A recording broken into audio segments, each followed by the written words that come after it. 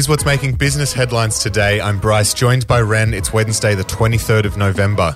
Ren, where are we heading today? Well, Bryce, we're starting in the US, heading across to Europe, and then finishing here in Australia. Well, let's head over to the US, where former Disney CEO Bob Iger is returning to his role after retiring less than a year ago.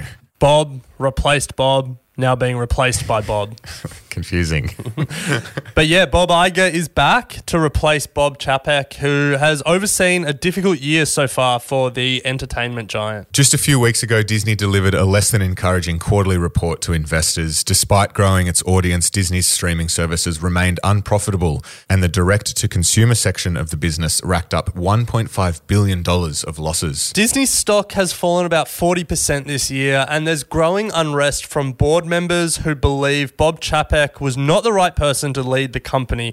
There's a certain irony in that line given, 6 months ago they extended his contract for another 3 years. But hey, board members, like the rest of us, can change their mind. It is weird, but now Iger is back. He oversaw Disney during a 15-year stint as CEO until 2020, and what a 15 years it was. He acquired Marvel, Lucasfilms, aka Star Wars, and 21st Century Fox. Disney Plus's launch was also largely Iger's doing. Disney's portfolio of streaming services, keep in mind they've got 3, Star, Hulu, and Disney Plus, has more subscribers globally than any other company, aka more subscribers globally than Netflix, but Disney Plus is yet to turn a profit.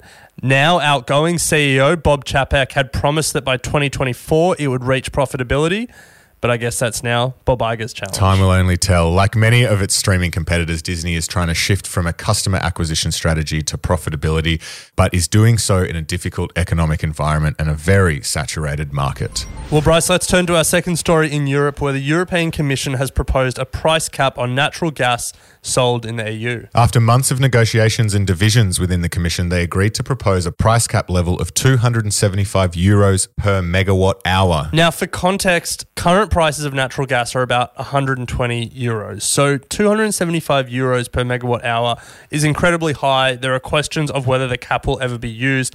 €275, that wasn't even reached at the peak of the energy crisis earlier in the Northern Hemisphere summer. But I guess the fact that they're putting the cap so high shows how worried they are about what the energy price could be in the future. Yeah, well, it is serving as an emergency brake in case prices do surge above that €275 price cap, and it comes as Russia continues to squeeze the supply of natural gas reaching Europe. Today, Russia threatened to further restrict gas supplies to Western Europe through the only pipeline still connecting the regions.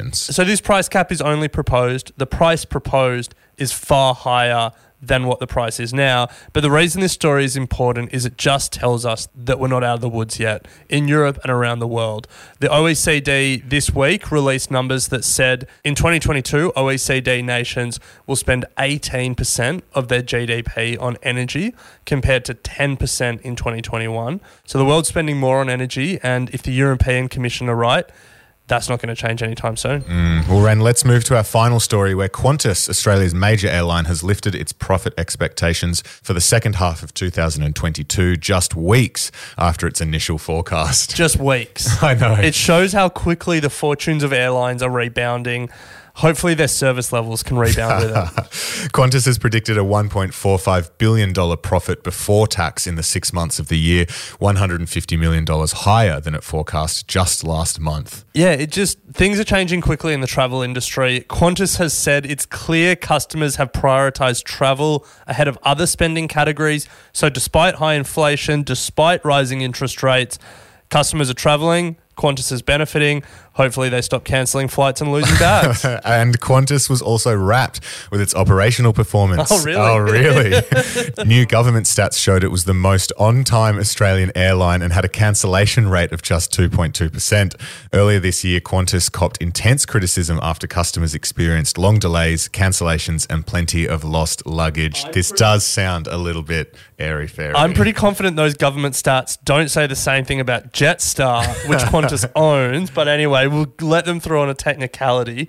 The other notable thing is Qantas customers built up $2 billion worth of travel credits during the pandemic from cancelled flights. 60% of those credits have now been used. And this news really should take some pressure off Alan Joyce. Shares were up more than 5% in early trading on Wednesday. Travel's back. Travel's back. Go, Alan. But Ren, let's turn to our stat of the day. What have you got? $40. That is the amount an average Australian spends in an average week on food delivery through the likes of Uber Eats, Deliveroo and DoorDash. There you go. But they're not spending that money on Deliveroo anymore because it has collapsed, joining a growing list of restaurant food delivery and superfast grocery delivery apps that are either collapsing or cutting costs around the world. Yeah, sad to see Rent Delivery was my favourite. But on today's episode of The Dive, we look at the collapse of Deliveroo in Australia and what the future is for unprofitable delivery services. Could it be profit? You'd hope so. You'll find that episode accompanying these news headlines. But Ren, have a great day. Sounds good.